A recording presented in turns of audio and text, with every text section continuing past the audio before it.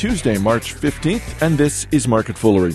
I'm Chris Hill, and joining me in studio today from Million Dollar Portfolio, Dave Meyer, from Income Investor, James Early, and from Hidden Gems, Charlie Travers. Guys, good to see you. Good to see you, Chris. Once again, we're going to focus our attention on Japan. We've got growing concern that a nuclear crisis could become a nuclear catastrophe. We've got elevated radiation levels being reported in Tokyo, and the death toll from the earthquake and tsunami continues to mount. Obviously, we're a business show, so we're going to dig into the economic part of this story. But I want to start first with you, Charlie, and I want to start with the market reaction to this. The Nikkei index down 16% the past 2 days. It's the worst two-day drop since 1987. And in the U.S., all the major indices were down as well. What does the market reaction tell you about all of this? You know, usually what you see in a situation like this is just indiscriminate selling. People want to get out, and, it's a legitimate need for cash is king in these kinds of situations. To look at an individual company-by-company basis, however, is, not to be too light or cavalier about the situation. It's these sorts of environments where the highest quality businesses go on sale. I'm not saying this in a profit from other people's misfortune and suffering sort of way. It almost should take it as an optimistic view towards recovery in the future. But you get companies like Hitachi, Nintendo, Sony, and Toshiba that are selling off massively, and a lot of these stocks are at 52-week lows. And, I don't believe that these companies are going to be permanently impaired or severely damaged, even though there's obviously going to be some tough times ahead. But from an optimist point of view, these are the kind of companies you can buy when they're being just sold off randomly for reasons that are not anything at all to do with the company themselves. James? And let me just say this. I might not be as bullish as Charlie is. I think it's going to take longer for Japan to pull out of this. But if you do, or if you are interested in investing in these companies, now would be a good time. Don't pull back because you think it's not right to invest at a time like this. Investing in these companies is one of the most beneficial things you could do for the Japanese economy. In other words, they actually need this capital flow. So don't let the fact that there has just been an earthquake actually hold you back. But just to push back slightly, one of the old adages of investing in the stock market is the market hates uncertainty. We might be looking at the highest amount of uncertainty when you look not just at Japan, but Dave, as you were saying before we started taping today, you look around the world.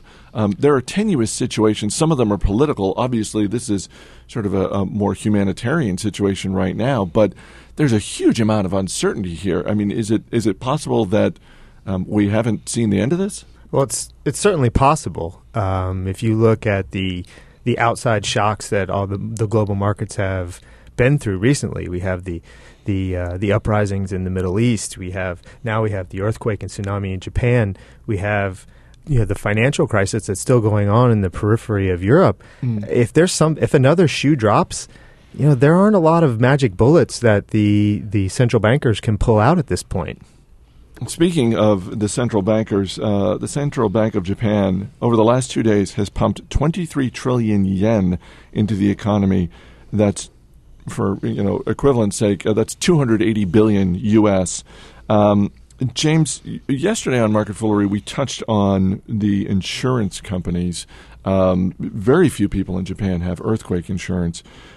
When you look at the banks in Japan, what sort of situation are they facing? Well, Chris, the bottom line question is when there's something like this, who's left holding the bag? Yeah, and if you don't have earthquake insurance or maybe there's a tsunami insurance, I don't know what the products are there, but if you're a bank and you've lent money to somebody or an institution is literally washed away now, as sad as that is, what do? Well, most of these banks are going to suffer to some degree. The degree to which the central bank kicks in, I think, is kind of the it factor. It's going to do something. It's doing all it can. But let's remember that this is a central bank, Chris, that has been strained for the past 20, 25 years, sort of trying to push on a string, as economists call it, to get the Japanese companies to borrow more money. So it's sort of like a guy working 2 or 3 shifts already. There's not much more you can wring out, and Japan is going to have to borrow against its future, so to speak, by printing more and more money. This means they're borrowing against future credibility, so it's going to take them time to rebuild. Nuclear things in general have not been kind to Japan. 65 years ago they had the bombs dropped, and it took within 35 years, they grew to become the second largest economy in the world, but it took 35 years. I don't think it's going to take that long to build back after this, but I think it's going to take a while. Charlie, what do you make of the fact that, as of right now, during the trading day, that gold is down as well? I mean, gold bugs.